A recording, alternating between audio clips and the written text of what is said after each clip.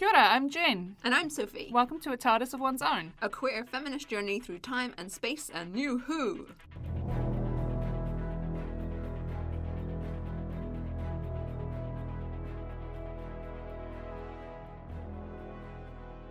Hello! Hello. How are you? Yeah, meh. On the peaks and valleys that is mental health. Bit of a valley. Like, I'm good. Don't, like, this isn't a Cry for weird help. podcast cry for help, don't worry. I have great support in my life. I'm very lucky. I'm good. I'm just, it's just a bit flat, bit sad. Had quite a lot of crying yesterday.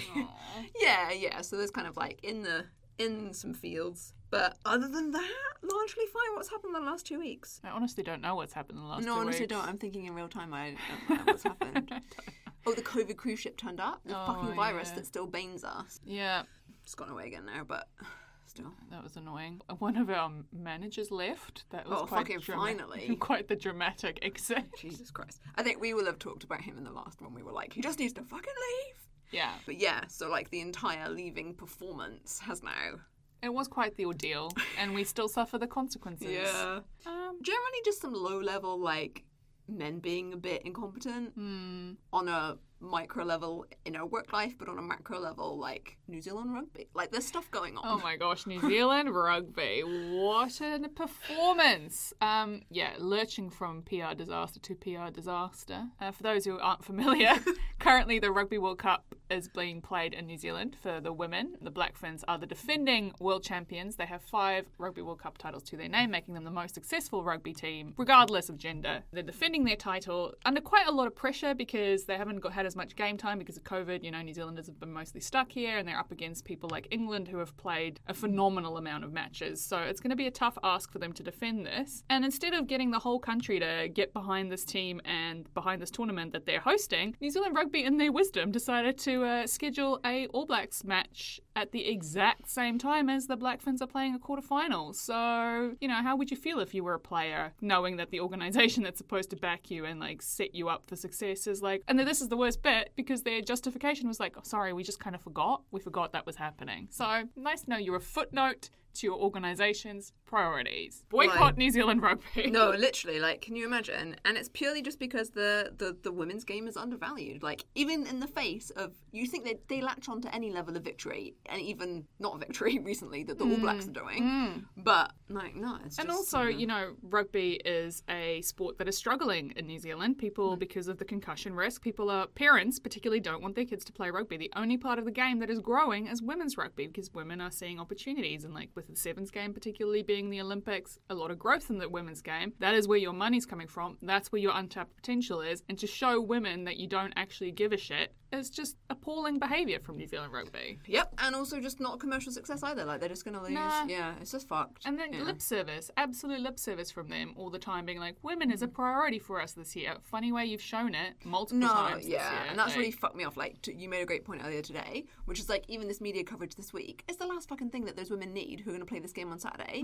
Like, they need to be ahead in the game, like, protected from any distractions, and they're having to, like, have interviews and be like, oh yeah, they kind of forgot about us, but maybe you could, like, record the All Blacks and watch us instead, please. Like going out with a message being like, watch us and watch the All Blacks later. Like, that's fucking bullshit. They should feel the country behind them as they defend this on home soil. I know. But no, so I'm quite pissed about it. Yeah, no, I am too. Yeah, so not a great week for women in sport in New Zealand, Jesus. No. Yeah, okay. So, generally, how are you, my friend, for this last fortnight? It's been a lot. It's kind of the same as always, but I'm quite excited because I'm getting a tattoo tomorrow, so that'll be a nice little mental reset. Yeah, absolutely. For the benefit of our listeners, Jen has a wonderful tattooist who she's been seeing for a while, and I have jumped on that bandwagon because he's brilliant, and I've been working on a sleeve over the last 6 weeks or so. And yeah, it's going really well, and I'm so excited to see the new things that you get tomorrow. Yay. Yeah, so shout out to Cam from Dr. Morse. If you're looking for a tattooist in Wellington, I highly recommend. Cam Oliver. Yeah, he is booked out for like months in advance, so just be but aware of that.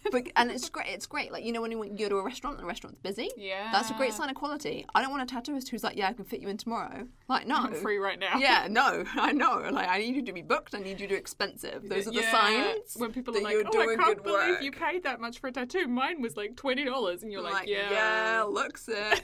Yeah, I fuck. can tell. Okay, that's our Embarrassing. judgment. Cool. Let's crack on. Yes. Would you like to episode summary? Yeah, sure. So it's our first two-parter of season 2. In this two-parter, the TARDIS crash lands in London on a parallel world where Rose's dad is still alive, people are disappearing off the streets, and one of the Doctor's deadliest enemies is about to be reborn. It's the Cybermen. As they take control of London and the population is enslaved, the Doctor and his friends become fugitives. Big Del Tiff? Yes, but like Rose and Jackie. I feel like 60 to 70% of our passes is just Rose and Jackie having some level of mother-daughter conversation. Yeah. It's just a marginal pass. Like, there's just so few main female characters that it always just ends up being, like, the two ones that reoccur. Yeah, and, like, the female characters that there are usually partnered with the Doctor. They're very rarely engaged with each other. Yeah. No, and if, like, Raynette last week, 2 weeks ago, if they do exist, they talk about the Doctor. Yeah. Yeah, it's shit. Yeah. So it is a bit of a marginal pass. Yeah. So I might do some overall episode thoughts and then crack into my topic of discussion. Please. I mean, mate, like, I feel like there's been a bit of a, with the exception of the season ender for season 1, my experience of the two-parters has been underwhelming. Yeah. So my notes are, these eps were meh. I feel like it didn't need to be a double. Yeah. Like, we could have had a much pacier, like... It was a necessary just padding. condense it. Yeah, condense that into one. Just, like, yeah. And big confession. Don't at me for this, but I think the Cybermen are dorky and kind of dumb. Like, I've always thought this, that they're just, like, a bit lame. Like, I don't take them seriously. I'm not like, this is a foe. And, like, with the Daleks, I was, like, the same, but then actually they are kind of scary. Yeah. But the Cybermen are just dumb. Like, I recognise they're dangerous, whatever, they kill people, but they just look really silly. And it's this thing of, like, their design was probably designed in the 60s, and the parts department had lots of, like, silver paint, some cardboard boxes, and some plumbing bits. And they were like, that'll do. But, yeah. The only reason they're scary, I guess, is because of the sheer numbers, right? Like, yeah. Once they overswarm you and overwhelm you and drag you off, I find the robotic thing, the cutting thing, way more scary. When they show those shots of that thing being like zip, zip, zip, I'm like, I don't like it. I don't want my brain cut out of my body. But they're a bit naff, I agree. They are funny though, but like not in a, I don't think in a way they're supposed to be funny. No, not in a like, ooh. Yeah. It's just in a lol. Because I used to always go, delete all the time. I remember that watching this. I'm like, oh yeah, because they're so naff. It's all a bit camp. I found this episode very camp. Yeah. Oh yeah. Okay. Interesting. We'll circle back to that point. I'm gonna make a note. And then this episode opened with the Doctor and Rose being super fucking mean to Nikki. Nikki. The third oh unknown my God, brother. lol, to Mickey. And I just hate it. I was like, oh, this is really weird. And then we end up in parallel University of London, which is essentially normal London with plus blumps. Zeppelins and chunky AirPods. It's like, okay, well, you know when we alternate a higher budget app and a lower budget app? Like, they were like, we're putting all the effort into all the Cybermen costumes. I don't know, sure those Zeppelins must have been hard to animate. Like, dude, the CGI is fucking bad. Dad, not dead. But No. TARDIS is dead, But I think. I will point out that Rose is so annoying because, like, she's learned nothing from Father's Day. No, not at all. Like, nothing. Yeah, She's just doing No, the I exact know. same thing. The Doctor still has to be like, don't change anything. I'm like, really? Are we having this conversation? Yeah, Rose is not great in this episode. Remember the church? No, I know. Yeah, fuck the church. So that's my like general. What did you think? I was very underwhelmed and didn't whelmed. really... No one was whelmed. No. We're all underwhelmed. Underwhelmed. Meh nights. Oh my God, new Taylor Swift album. All the songs sound the same. I'm sorry, Tay Tay. I love you, Tay-Tay, but Yeah. Jack Antonoff ain't it. My new nemesis. Ooh, Swifty's gonna get you. Yeah, probably. We're probably like they will ruined. hunt you down. Gonna get doxxed. Gonna be in our Twitter mentions. Yeah. We'll just know. I agree with you that it probably could have been one episode and probably have been a bit better. There's a lot of needless faffing about. And I don't blame Mickey for at the end being like, actually, you know what? I'm fucking out. I'm out. Yeah. Yeah. Go look after blind man in the stair. And this guy that I'm pretty sure Ricky had a relationship with. Like, Yeah. I ship it. Okay, no, I ship it. Yeah, too. We can talk about him later. Yeah. Yeah, okay, cool. So, discussion topic. Yeah. It's my week. Probably a bit on the nose topic, but I picked this idea of striving for improvement. Mm-hmm. So, in the episode, evil billionaire, whose name I've forgotten, Luctus? Oh, John. it's Barty Rutgers. Crouch from Harry Potter. That's all I could think of the whole time. Oh, I'm cute. like, Barty Crouch, why are you doing this? Don't do it, And Barty! David Tennant, isn't it? Yeah. Oh my god. No, I know Oh what my you're god. saying. It's like, yeah. Fine, bad. And it's only a few years after, so they were probably like, I think this is which film was the... Goblet of Fire. Oh, yeah, so it'll be about then. Cool. Anyway, sidebar. So in this episode, Evil Billionaire is trying to facilitate what they called the ultimate upgrade. So it's improving humans by prolonging life, putting a human brain in a Cyberman body, and removing all emotions. So, as they say in the episode, they don't get hurt. And then in a different way, like Mickey and Rose are trying to, again, because they've learned nothing from time travel, improve their pasts by finding their dead relatives in this parallel universe. And it made me think about this concept of like striving to improve and how that can be really damaging, how there's too much focus on it, how something that can be a good thing, that is like empowering and powerful to like control your life, control your destiny, control what you want to achieve, gets quite often hijacked. And there's a lot of impact to women and marginalised people by that. And so just like off the top of my head, I was like, well, first of all, this whole removing emotions thing. Who is most often told to be less emotional?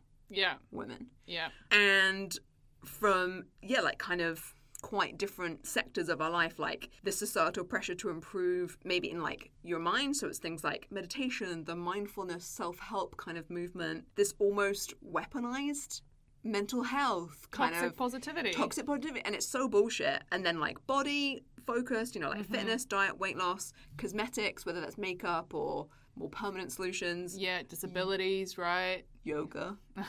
Have you tried yoga? Have a minty. In like, oh my god, minties. Sales of minties have actually really spiked. Yeah, after all we that. can track that. Actually, what we can see is like Google searches for minties have gone up, and as have requests for fillings. Yeah, in like a job way, this kind of focus on being a girl boss. Oh yeah, hustle Side culture. hustles, yeah, like working up that career ladder, having a focus on ambition, and then like finances. So like, are you being constructive with your savings? Are you striving to buy a house? What's your retirement plan? Like this idea of like constantly trying to improve, but like why? I find it really interesting that you framed it like that, because if you think about improvement and stuff like buying a house and investing and all these things that you're told you should work towards, climb the corporate ladder, do these things. What we're talking about is improvement to conform, because those are conforming ideals, right? So we're all trying to reach this ideal that has been decided for us, that is what we should want as a society. So we're like trying to get there, trying to improve to reach this goal that is arguably always shifting, because capitalism wants us to keep consuming, so therefore the goal changes all the time. But when you think about the Cybermen, they are all about conformity. 100%. They're completely removing human individuality. You all want to be the same. You don't want to have independent thought. Everything is exactly the same. So it's just interesting to think of it like that. And I was thinking of perfectionism as well, and how women are more likely to be perfectionists than men, and how there's that whole thing about women won't apply for a job unless they're 100% qualified, but men are willing to have a crack. Yeah. And how perfectionism is always held up as this thing like, oh, I'm such a perfectionist, but it's not what it is at all. And I say that as someone who is a diagnosed perfectionist. It's not something that you're like, haha, lols. It's something that is actually really debilitating, because you're constantly doubting yourself. You're constantly not good enough, and you're striving for perfection, which is an impossible ideal. But therefore you have worse mental health outcomes because you're always disappointing yourself. It doesn't matter what you do. And then there's this whole thing about improving yourself, and you're never finished. You're never good enough. You have to keep going. And how that's really toxic. No, absolutely. And I think like constantly striving, I think, I want to be, and this is obviously taking a lot of thinking and like pushing against these kind of narratives, and I'm 100% not there. I don't want anyone to assume that I feel like I'm not still a work in progress. But I want to be happy where I am, to meet myself in that moment and recognize that that's with flaws and everything, but be happy now, and then choose to work on something or develop something like on those terms. But I've wasted a fuck ton of my life being like, I'll be happy when. Yes. Specifically for a long time with eating disorder issues, like when I've lost that 5 kgs or when I've met that fitness goal, or, some bad times where, when being single and being like, oh yeah, when I'm in a relationship, and no, you're just deferring this happiness is literally such a waste of potential. Yeah. It's such a waste of life. Like, you're not going to get that time back. Yeah, because fundamentally you need to fix what you're missing within yourself. You can't look for external factors in order to fulfill that need within you. So you need to do that work in order to like be enough for yourself, to be content in the moment, and then you can strive for the things that will enrich your life. Yeah, absolutely. It's not a thing that you're missing in yourself. It's something that you want to make your life fuller and more enriched, right? Yeah, absolutely. So I used to always, you know, when I used to go to therapy and stuff, it would always be like, what do you want? And I would say, I want to be happy. But I really reframed that because I think happiness is also striving for perfection. It's also striving for improvement. And I think happiness is this thing we're sold, but you can't be happy all the time. No. And realizing that is so valuable because then you stop pushing yourself to reach these unattainable goals, because you can be like, is this enough for me right now? Am I enough? And usually the answer is yes, and you can be content. And I think contentment is more important than happiness. No, yeah, that's a really good point. And I think taking that pressure off yourself of being like, I'm not happy all the time, and that's okay. Yeah. Like, even this last few days where I've been feeling not so great, like, it's easy for me to slip back into like, oh, but you have these great things in your life. Yeah. Like, why are you not happy? And I'm like, doesn't matter. Which is where the toxic positivity comes in. It's like, oh, you know, you can change your mindset and think about all the great things you have every day and think about this and think about that. And it's like, actually, it doesn't matter if I know that I'm privileged. I can recognize my privilege and still feel like shit. Like, they're my emotions. This is my life. This is the boundaries in which I live. And that's okay. We don't always have to make ourselves feel guilty for that. And this is the problem, I think, also with striving for improvement. We're just exposed to so many influencers that always tell us that, you know, you're not enough. Whether it's influencers on Instagram having amazing lives or amazing holidays or just looking flawless and amazing. And you're like, oh, maybe if I just get some Botox, or maybe if I do this and maybe if I do that. You're like never happy where you are. I've said to you, I really struggled pre-pandemic with like FOMO around travel, right? Because my friends would always be traveling, and I used to travel a lot when I lived in Australia and like when I lived in the UK. Since moving to New Zealand, it's so much harder to go anywhere. It's really fucking far away from everywhere. And it's very expensive. And so I don't travel as much as I would have thought I would when I was younger. And my friends would always be traveling, and I'd be like, oh, I'm missing out and I should be doing this, and everyone expects me to do this, and I put a lot of pressure on myself and feel really shit about it. And the pandemic was great for that because suddenly no one was traveling. And it really gave me an opportunity to examine that within myself. I could sit there and go, if I never traveled again, would I be okay with it? And now that people are traveling and I see it on Instagram, I'm like, I'm not falling into this trap again. I'm actually perfectly content living my life the way I am.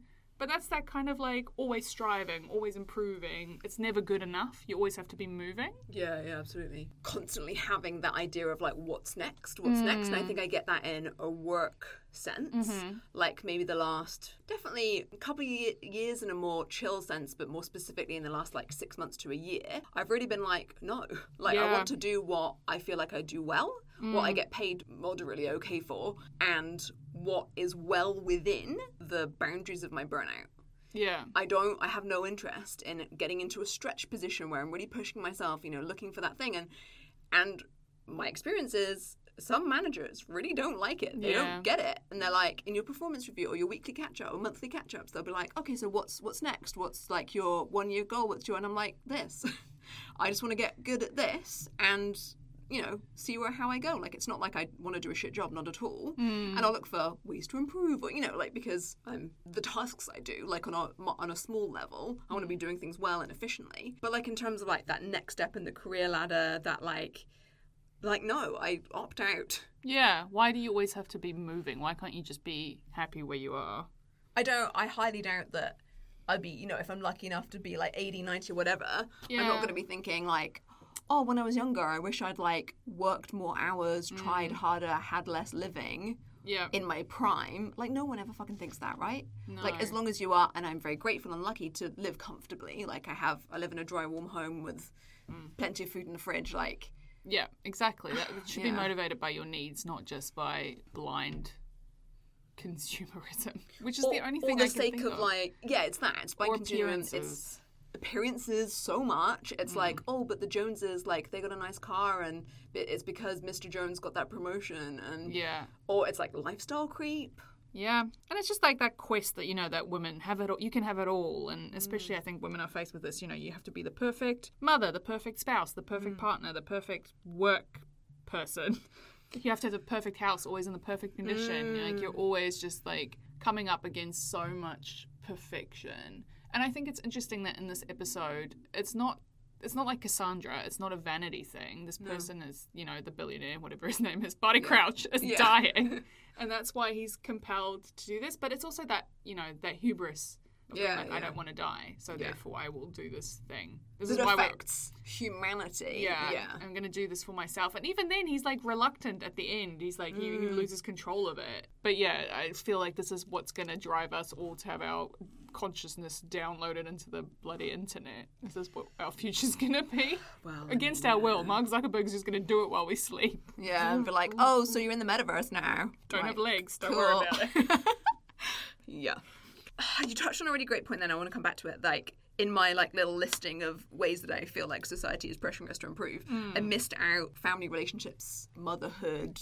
Yeah. Oh, but like, when will you get a husband? Or when will you get a wife? Or when are you going to have kids? That thing of like, really, society as a whole generally has an idea of this track. This like set of pre-described milestones, and that is what happiness and what success is measured by. I mean, we had a great example of that the other day when I said to you I had that conversation with my grandma, and I was like, I feel like my family think that my life is really sad, and it makes me sad that they think my life is sad because my life is amazing. I have an incredible life. Yeah. But from their point of view and from their context, you know, they live in South Africa, which is more conservative, and they're like, you don't have a partner, you don't have kids, you don't want to get married, you don't want to have kids. For them, they just think I'm really, really sad and I guess a bit pathetic. And I'm like, my life is great. Yeah. But they can't conceive a world where someone wouldn't want a partner. Yeah. And isn't actively trying to get one. And even like conversations I find with people, you know, small talk conversations, people are like, are you on the dating app? So I'd be like, no. They'd be like, oh.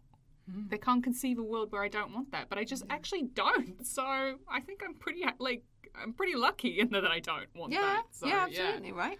I'm freed from this expectation. But from the outside, people will still be like, that's how you can improve your life.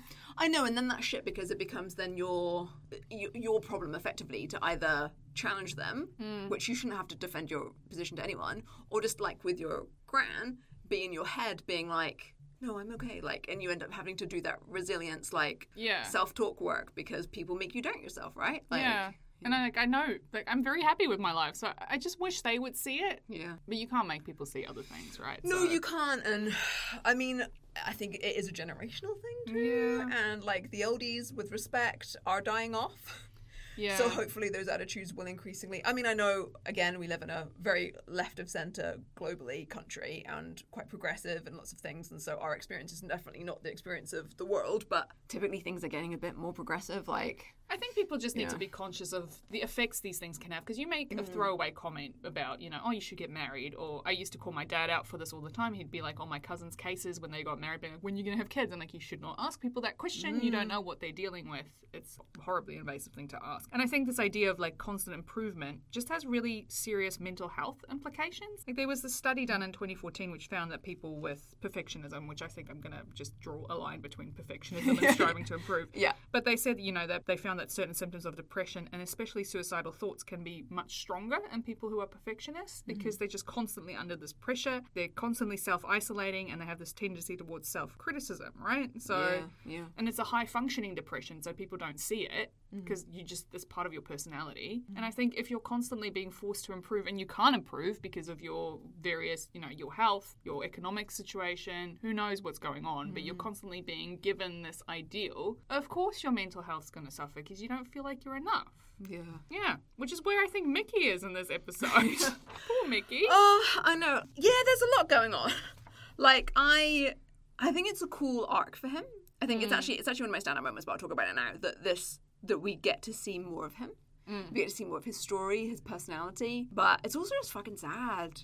You know, especially at that bit when, you know, Mickey and Rose are both deciding to completely forget everything they've learned about fucking with timelines and are going, you know, akimbo to go and track down dead relatives.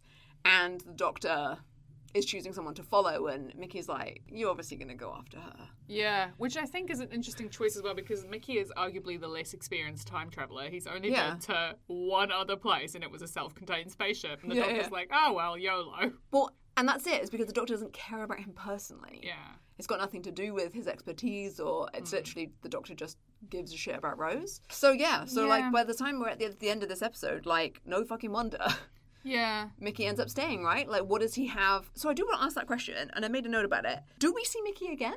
Oh, okay, cool. So this isn't forever. Like, it's painted as forever, but... Yeah. It's interesting as well thinking of it from this idea of improvement, right? Because I think Mickey is kidnapped essentially off the street by these people and he doesn't really understand and he recognizes... Classic bundling into a van. And then there's this idea, you know, he meets his alternate self. Yeah. And he's presented as being really together. He's leading this band. He's London's most wanted or whatever it is. And this, you know, Mickey's life is quite small on Earth, so he's seeing this version of himself, which he could perceive as an improved version, right? Yeah. And this is the life that he can enter into. But then as we get to know more about Ricky, it transpires that he's very similar to Mickey. Yes. I know in my notes I was like, evil Mickey, Ricky. Because that's kind of, because he comes across as like more intense and like, he's like always doing his like frowny face when he's being Ricky. Yeah, it's. I guess you get to see. We always want to imagine ourselves as like, if everything went right in my life, if every potential I had was unlocked, what would that look like? You know, and Mickey has this opportunity to be like, under pressure, I become the leader of the resistance. Like, yeah, it's quite cool. Yeah, it is, and I think. So he's totally cool with, like, living in this parallel universe, and, like, his blind man who's still alive and who he's going to look after is obviously thinks that he's Ricky, and he's like, I can be Ricky. Yeah. Like, aww. Yeah. I just wanted to see her again. I know, because he blamed himself for her death. It's, like, fucking intense. There's some, like, quite dark and I think, and we keep talking about this, like, Doctor Who is actually, for primetime scheduling and kids viewing nominally, like, is actually quite dark at points. Yeah. And this whole thing of them, you know, realizing that they have these emotional inhibitors and that's what keeps their emotions on lockdown and they can override the control by disabling that. And then they do that and the success is that these Cybermen are suddenly feeling all of their emotions, all of this intense suffering, and they literally go mad and die from suffering. It's a very cruel way to end horrific. This thing. And everyone's like, yay, Cybermen defeated! Yeah, And then, like, writhing around in absolute, total emotional, mental trauma. They didn't choose. These humans that have been put in these little suits did not choose this. Nope. It's an incredibly cruel way to kill them, I thought, myself. It's like this emotional overload. You wouldn't even do that with, like, a pet, right? No, we euthanize animals. Yeah, absolutely. Like, yeah. I know. I was like, holy shit. And not really taking a second to be like... I do feel like there was a moment where Ten was like, oh, I'm so sorry. You know, when the first one broke. And he was like, I'm so sorry. When he's rummaging around in the chest and it's like, flesh tendrils. Yeah. So I think there was a moment where he was like, oh, this is going to be horrible. But I don't feel like there was enough of that. I don't feel like there was enough weight around the fact that this is actually incredibly cruel. No matter which way you cut it. Like, this is so horrific. You wouldn't do this to a spider. No, You wouldn't do this to anything. And to do this to these people who did not choose it, who was, like, massacred against their will, is just horrible. It's a lot. I do think if you're a kid watching this, that would go over your head. Like, a lot of the dark stuff you would not notice as a child. Which is a good point that they are pitching this. There's layers of understanding, right? And kids will pick up on the fun Cybermen stuff. And, like, ooh, scary peril and... hijinks. And parents will be like, oh no, the coming death. Yeah. My mortality. Great. Oh. I've got a few random observations. Yeah, we might as well go into it. Yeah. Episode 5 opens with an homage to Frankenstein in a very direct way. Yeah. When he's like, well, look what I've created. And he was just such a pantomime villain. It just made me remember, like, as Barty Crouch, he is a bit pantomimey as well. I'm like, is this just how you are? Yeah. When he's that bit at the right at the start where he's like, how will you do that? From beyond the grave. I know. What is happening? And ultimately he is reluctantly transformed into what I'd like to call the Cyberman Professor X. Yeah, why rolling around. Like, I really feel for him that he's like, yes, my body is dying, so I will transport my mind into this thing. And then he's like, why am I still immobile? No one knows. Cyber controller. Yeah. My note just says cyber controller ! Ha ha ha ha, fucking hell, why? Yeah, literally. Yeah, no one knows. Once you get rid of sickness and mortality, what is there to strive for? Interesting from the Doctor. Made me think about all those allegories about vampires and how once you have immortality, the ennui of existence is just like, why do I want to be alive if I if I live forever? This is a great point. So like vampires can be killed, right, in a very specific way, but like if they don't get killed, they live forever. And it's pretty much the same with elves, right, in the Lord of the Rings canon. Yeah. They kind of live forever until they decide to like ascend to the Grey Havens, or if they get killed. Or they die of a broken heart, canonically. Yeah, okay, fuck, right? So they live for like a really, really long time, but still find meaning and structure in the fact that they, can... Elves are interesting because they lose so much time. Like, we see that in Rings of Power. When Durin is like, what time do you call this to Elrond? Because it's been like 20 years. And he's like, I don't fucking know. I'm an elf. I blink and it's been 20 years. Whereas I feel like vampires are more aware of the passing of time. In the moment? Yeah. I suppose it depends which genre of vampire you're into. I'm just thinking of like... That is a great point because no, it's not apples and apples. No, but I think like in the Anne Rice era of vampires, there's definitely they feel the passing of time. Some of them more than others. Emo Louis, the OG emo, is very much like, oh god, everything is terrible. And then you've got Lestat being like, fuck this, I'm just gonna nap for a bit. Cool. Yeah, I think I thought about it a lot. I would quite like to be a vampire purely because I want to read a lot of books. No, I think this too. And so if we go to the Twilight canon of vampires, they don't sleep. So his room has this comfy reading chair. But they make the weird decision to go to school. Yeah, I know. And then college. Which wastes a lot of time. Yeah. Like, Edward he's 3 medical degrees. He's been through med school 3 times in the States. That's like 8 years. What are you doing? Yeah, med school. Yeah, no, I know. Like, why? Yeah. And so then that's a great point with the elves as well. They have jobs. Like, let's not speak its name again, Rings of Power. What's his name? The hot one? Arondir. Yeah, Arondir. So they turn up and he's like stepping down from his post, like guarding that particular area of the Southlands, and he casually drops that he's been in that role for 70 years. So first of all, weird that he has a love interest with the human because he's been there probably since her nan was a child, so like odd. But like, why are they doing jobs? Because they feel they're so fucking worthy. They're just like, no, but... Well, they're guarding the doorways we're in from charge of everybody because the humans are shit. These humans cannot be trusted. Yes, and like, we'll do jobs, but like, we do the best jobs and the humans do the laboury jobs. Like, yeah, it's weird. Depends again which elves are you talking about. Some of them just lounge about drinking wine and writing poetry, which is the kind of elf that I would be. I mean, like, Elrond is like a herald, but he's mainly just like remembers stuff. Like his job is just like, I'm doing diplomat. I mean, stuff. Elrond is interesting as well because he chose to be an elf. Yeah. Half elf and his brother didn't, that's right? weird. So, Yeah. Okay. should we start a Massive separate sidebar? Let's start a separate podcast. Yeah. We complain about Rings of Power. Yeah, I mean, there's actually a lot of context there. So, Hey, we got Mickey the hacker again. I'm good oh with my god, computers. dude! My note. Literally, Mickey equals tech guy again, says, I'm good with computers as a throwaway comment, then proceeds to do some actual quite complex hacking and save everything. Like, the doctor also just assumes that he's watching and he's like, mobile phone! Phones and the code! And the Cybermen are meant to be like and they're just standing human there bodies, watching and they're this. like, he's obviously not performing to the CCTV. Like, it's very weird. Just that flip phone as well. Just Yeah, makes me lol. They get onto parallel universe Earth, and they're like, where are we? When are we? They use a newspaper to find the date. Yeah. How quaint. And the old days. A newspaper in a bin. Newspapers aren't even in bins nowadays. Splitting up, also not a good idea. You know, like, what could go wrong? Like, fucking, like, why? This does annoy me, these tropes. I know, like, I tropes. DM a D&D campaign, and the other day, my crew, my team... Company. That's the one. Like, the company Posse. were like, we should split up. And I was just like, as the DM, one, that's hell for me to DM. But also, why would you think that's a good idea? Don't fucking split up. You've never ever seen any media involving a group. Splitting up is always bad. Yeah. Yeah, it's very weird. Lots of Torchwood refs in this app, but that come to no fruition. So are they sowing seeds? They are indeed. Okay. I love that Barty Crouch, I can't remember his name, so he's Barty Crouch, was just Darth Vadering in that meeting. Oxygen mask. He's like, it's like, you're you're a fine businessman, but you're not God. Yeah. Like, okay, then. I'm governed by greater laws. Man's right to survive. It's so dramatic. And his henchman / manservant rebels against him. He tried to sneak the off. ultimate, and then he comes back and he's like, it's time for you to be transformed, and he can't like wheel away in time, and he's like, I'm not ready. And he got transformed. Some odd comments, like when they were talking about removing the earpods, it was like, don't, it'll cause a brainstorm. And I was a bit like, oh. Yeah. Can we say brainstorm? Oh, yeah. Also, we had jealous Rose again when she's like, Oh, don't. maybe Fuck. Lucy is just a bit fake. I'm like, why are you still on with this? Also, what did you think was going to happen when you had that conversation with Jackie? Like, honestly, how did you think that was going to play out? Yeah, no, I know.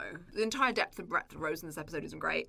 At the end of it, I know I'm jumping around in chronology, but at the end of it, Mickey stays. Rose is being self-centered. Yeah. You literally don't want him there, but when he's finally like, actually, I'm going to be, we're done, like, I need to get a clean break from you and look after myself. And she's like, It's like, don't fucking, like, do one, yeah. It also made me think of, we talked about it in the last ep when he's like, I let you keep Mickey when he was talking about the horse. Like But he's a pet? it's because of the doctor that Mickey is there. He was the one Yeah. that was like, oh, come along then. Yeah. It wasn't Rose's choice, so now she's all like, no, you can't just have him around because he makes you feel wanted. That's horrific. And when she has no other more interesting love interest or, like, sex interest, Yeah. that's it. That's only when he's, like, relevant. Yeah, don't like it. Chloroform? Did they chloroform them? They did they did, chloroform? they did. Yeah, like a little random. It looked like it was in like Popper's vials, but I'm assuming it's I chloroform. watched a Brooklyn Nine-Nine episode the other day where someone got chloroformed and Jake's like, I've always wanted to be chloroformed. I'm like, amazing, finally some chloroform. Oh, so good. Can I just say that yeah. man, the henchman guy, Yeah. the right-hand man being like, oh, let's drown out that screaming with track 90, like psychotic behaviour. So like bizarre, right?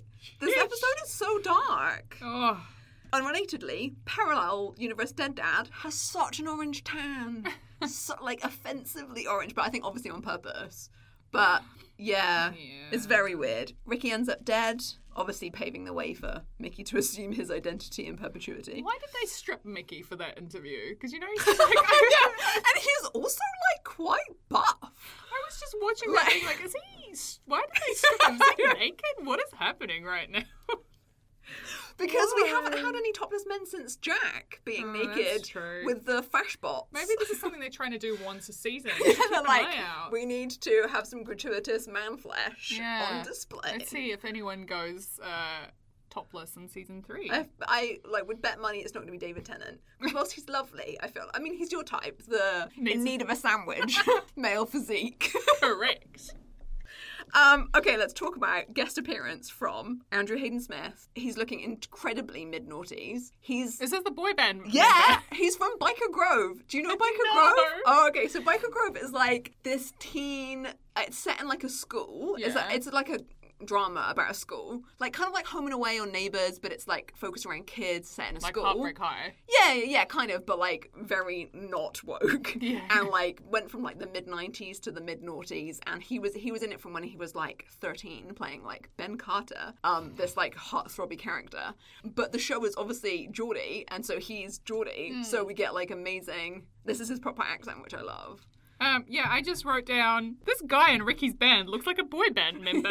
Yes. Spiky hair. Yeah, absolutely. Like, that was it. So, like, if you were, like, anyone who knew anything about pop culture around the year 2000, you would have been heart-throbbing over Andrew Hayden Smith. I'm not sure if he'd come out at this point. Well, his name is Jake, and I've decided I ship him and Ricky. Like, there's Yeah, obviously there's something some going on vibes. there. I think we should do that. Like, that's headcanon that. I think that they makes had a love sense. interest. And then I feel like him and, like, he's so against Mickey, right? Because Ricky Yeah. has just died. Yeah, and this yeah. guy who looks exactly like him is around. I'm like, no.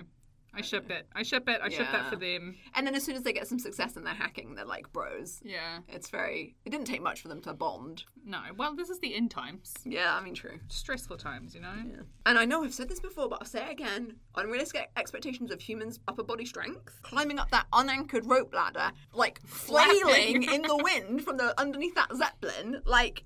No, even in a situation of dire peril, that's extremely hard because it's not anchored at the bottom. And yeah, once it's got some other weight of the other dudes in it, but man. Rose going up it first. No way in hell. I can barely do a pull-up, so I can't do a that's pull-up, not dude. happening for me. No. And then the Cybermen hanging off the end of it as well, and like trying to pull you down. Like, No. And then like the sonic screwdriver just like vibes and yeah, just burns through that. I mean, anyway, whatever. I thought their dad was going to sacrifice himself. I thought that might be interesting. Resolution, but he didn't. Rose and her daddy issues are so annoying. Like, honestly, so annoying. Like, you've had the resolution to these fucking issues. I know. And it just feels like really not messy, like lazy writing. right? Like, does she have a personality other than being a bit of a dad-focused semi-orphan? Like, it sucks. I'm not into it. Yeah, basically. Not into it. I'm not into it either. Okay, yeah, so this was written by Tom McRae, who has not written an episode before. New writer, who dis? Yeah, exactly. And I don't think he came back. So, yeah. Oh, no, wait, there's one from him. Oh, okay. For Matt Smith's era, so he does come back. Oh, actually. okay. Maybe he's like third tier. You know, like if Russell T, Steve Moffat aren't free, they're like, get Tom in. And then, like, we get... Yeah, it's just a lot, hey? Mm-hmm. Just a lot. I do like Battersea Power Station making an appearance. Yay! I love Battersea. I used to walk past it all the time, and now it's, Cute. like, full of apartments, which makes me a bit sad. But that's gentrification. Did you have any standout moments? Look, I would just want to say one more thing. I knew Mrs. Moore was going to die. Like, that whole setup the whole time with her, and that makes me sad. Like, stop killing the women. Just stop bringing in women and just killing them. So this is a bit odd, but I thought for a second, is she going to be evil? Like, I don't know. There was a weird vibe. Yeah. Like, they're focusing on her in an odd way, and I was like, she's either going to die or she's either going to be a baddie. Or, like, she's going to have weird aims for the Rebel Alliance, because that's kind of what they are, right? Yeah. Like, they're little, like... Viva la revolution. All three of you. Yeah, like, and then I was like, is this a cult as well? They're a bit intense. And then to start with, I was like, oh my God, they're siding with the conspiracy theorists. But then I was like, they are right though. This is a conspiracy. Oh no. I was like, no. Don't encourage them. Yeah, so anyway, I just want to say that I'm just very tired of these women getting introduced as side characters and then immediately dying, but never mind. I don't actually have that many standout moments because I found it really annoying, but I do like the pantomime of it. I thought it was incredibly camp. Yeah. Just the way it's set up and the fact that Barty Crouch is such a pantomime mustache twirling villain. He does not come out of it well, does he? But then I love that line where he's like, I will upgrade only with my last breath. And the Cyberman's like, then breathe no more. Very metal. It's a very It metal is very line. metal, So I'm yeah. like, that is probably my standout moment. Okay. Also, I love the whole, like, I'm getting rescued by Scooby-Doo and his gang. They even have the van. And, okay, I will say, the Doctor's quite funny. When he gets captured, and he's like, Rose and Pete are still out there. They can rescue me. Oh, well, never mind. So sarcastic. He is so, always finds the opportunity to be sarcastic. So I did enjoy that. I'll give him that. Cool. What were your standout moments? I mean, same in that I felt like I was scraping the bottom of the barrel, lol. Just generally great acting from David Tennant, head and shoulders above everyone else. And again, I've mentioned it before, but his accent, like, as an English person, I cannot tell he's not English. Yeah. It's just very safely generic, kind of general England voice. And even when he's shouting, even when he's so passionate, even when he's, like, speaking really like, it doesn't slip for a second. Yeah, just really impressed, generally. It is really good, isn't it? You're right, because usually when people get angry, the accent It comes bleeds out, through. like, anyone who's Australian and when they shout ends up sounding Australian. Yeah. Russell Crowe. And you just can't cover it up. Javert! Like, yeah, Javert from Manly Beach. People calling out the Doctor is always fun. You're just making this up as you go along. Yeah. Yes, he is. He always is. Fake This it did till you make make me, yeah, literally fake it till you make it. And this did make me laugh when they were like, "Where'd you learn to fly that thing?" PlayStation. I was like, cool. Oh, that reminds me of another moment I really enjoyed when the Doctor is like, I know exactly what I'm doing, and then there's an immediate explosion. Like, the TARDIS immediately, like, blows up. Okay, cool. Yeah. Also, he's a battery. You know when he's breathing on the TARDIS, he's like, that's taken 10 years off my life. Like, what? Oh, interesting. strange. I think they did also refer to the TARDIS as a she. Yeah, he In does. the beginning, I did like that as well. Also, just reminded me, there's that moment where Barty Crouch is like, they will come to me, my new children, the eternal ones. I'm like, do you want vampires? Because this is how you get vampires. Yeah, true. The eternal ones. I mean, that's very... Just in a vampire. I mean, do they live forever? Well, in the suit, yeah. Yeah, for the benefit of listeners, Jem was doing a kind of rip-off of the Thriller dance, but doing Missing. vampire fangs, varying in sizes. Yeah, I don't know. Like, surely they live... Does the brain... Are they just keeping the brain alive in the suit? But, like, with what? Like, do they eat? Like, that's organic Nah. matter. It's just all, like, electric impulses. What, keeping a brain... No, but it needs... Brains take, like, 20% of our calories, and they need fat or... carbs. Strap in, people. Sophie's here with the science. All right, Jen. Fine. Suspension of disbelief. Okay, I do that a lot, right? I know Especially you during do. all of the hacking, like... No, that's a good point. It's a good point. Like, is the brain even in there? Surely that's how Yeah, it's they're like, operating. it's a human brain inside it. Because there was, like, you know, when he was, like, fucking elbow deep in the chest cavity, there was, like, fleshy material. So did they encase the body in the cyber suit? And then, like, it becomes so, ooh, it's a bit Borg. So, like, it's Yeah. half human, half robot. But then you would argue that you should be able to gonna rot away? reverse the effects of taking them. I don't. They didn't even try that, did they? They were like, "Can we turn them into human robots and then let them have a life or choose to live?" Like, just flick the switch that makes them want to murder everyone. Like, then they can just be helper robots. Yeah, it's like basically. that Simpsons episode where it's the Krusty doll being like, you had it set to evil instead of good. Yeah, just flip it down. Oh, they didn't explore other options, so I recognise that they're under time pressure when you're in dire peril. But the doctor's also familiar with them, right? Yeah, so he's like, nah, there's just no helping. No, but we're he just said that gonna... about the Dalek, and the Dalek changed. Have you tried reversing the polarity of the neuron flow or whatever it is? Just sonic screwdriver them. I mean, to be fair, the sonic screwdriver can kind of do anything. Worked on rope for some reason. Yeah, I don't think it should. It can work on door, like it unlocks anything. It's not supposed to work on wood though, so. Oh, what? Anyway, it works Let's when not they need it unpack to that. work. Yeah. What's a Deus Ex Machina? Yeah. Whenever it needs to work, it'll work. Okay, cool. Good chats. Great chats as always, mate. Happy to be here. Yeah, it was a tough watch, I have to say. Like, no, it wasn't bad. It just wasn't very good. I was like, this is an hour and a half after 10 minutes. Yeah, I mean, it was not the Slovene, so it's not, like, insufferable, but it would have been nice to be fun. Yeah. At least the Jack episodes were fun. Yeah. Oh, that's a good point. Like, very little romance we've had recently. There's not been much flirty flirt. No. Which I'm kind of missing, though. Although I know I chat shit about it, but... Yeah. I mean, you don't need romantic connections for meaning. I don't mean that, but... Yeah, I don't know. Maybe it's because Mickey is there, so it's, like, purposely ruining the vibe. Yeah, true. Harshing the buzz. But also just because whenever there's romance, I want everyone to get it on, and then I remember that it's a kids' TV show, and there's not going to be sex, but I want that to happen. Like, all the time. Okay, so we've discovered like, that you don't like a fade to black. No, fuck no. Like, give it to me. Like, I want to see that. Yeah. Yeah, that's not going to happen. No, I know. Implied. Wow. I mean, descent into chaos. Yeah. That might be heavy edit at the end of this one. So, next week, we'll be watching episode 7 of season 2, The Idiot's Lantern. Yep, great. Intrigued by that title. Please let us know your thoughts by emailing atardisofonesown@gmail.com or find us on Twitter. Thank you again, Jessica. Hope you're listening. And Instagram. Check out the show notes for links and for all the references. I mean, limited to be fair, this is mainly vibes. References discussed in this ep. An attempt was made. Yeah, right? no, and you're here for our opinions, right? There's a million podcasts doing Doctor Who unpicking in a very Doctor Who-y way.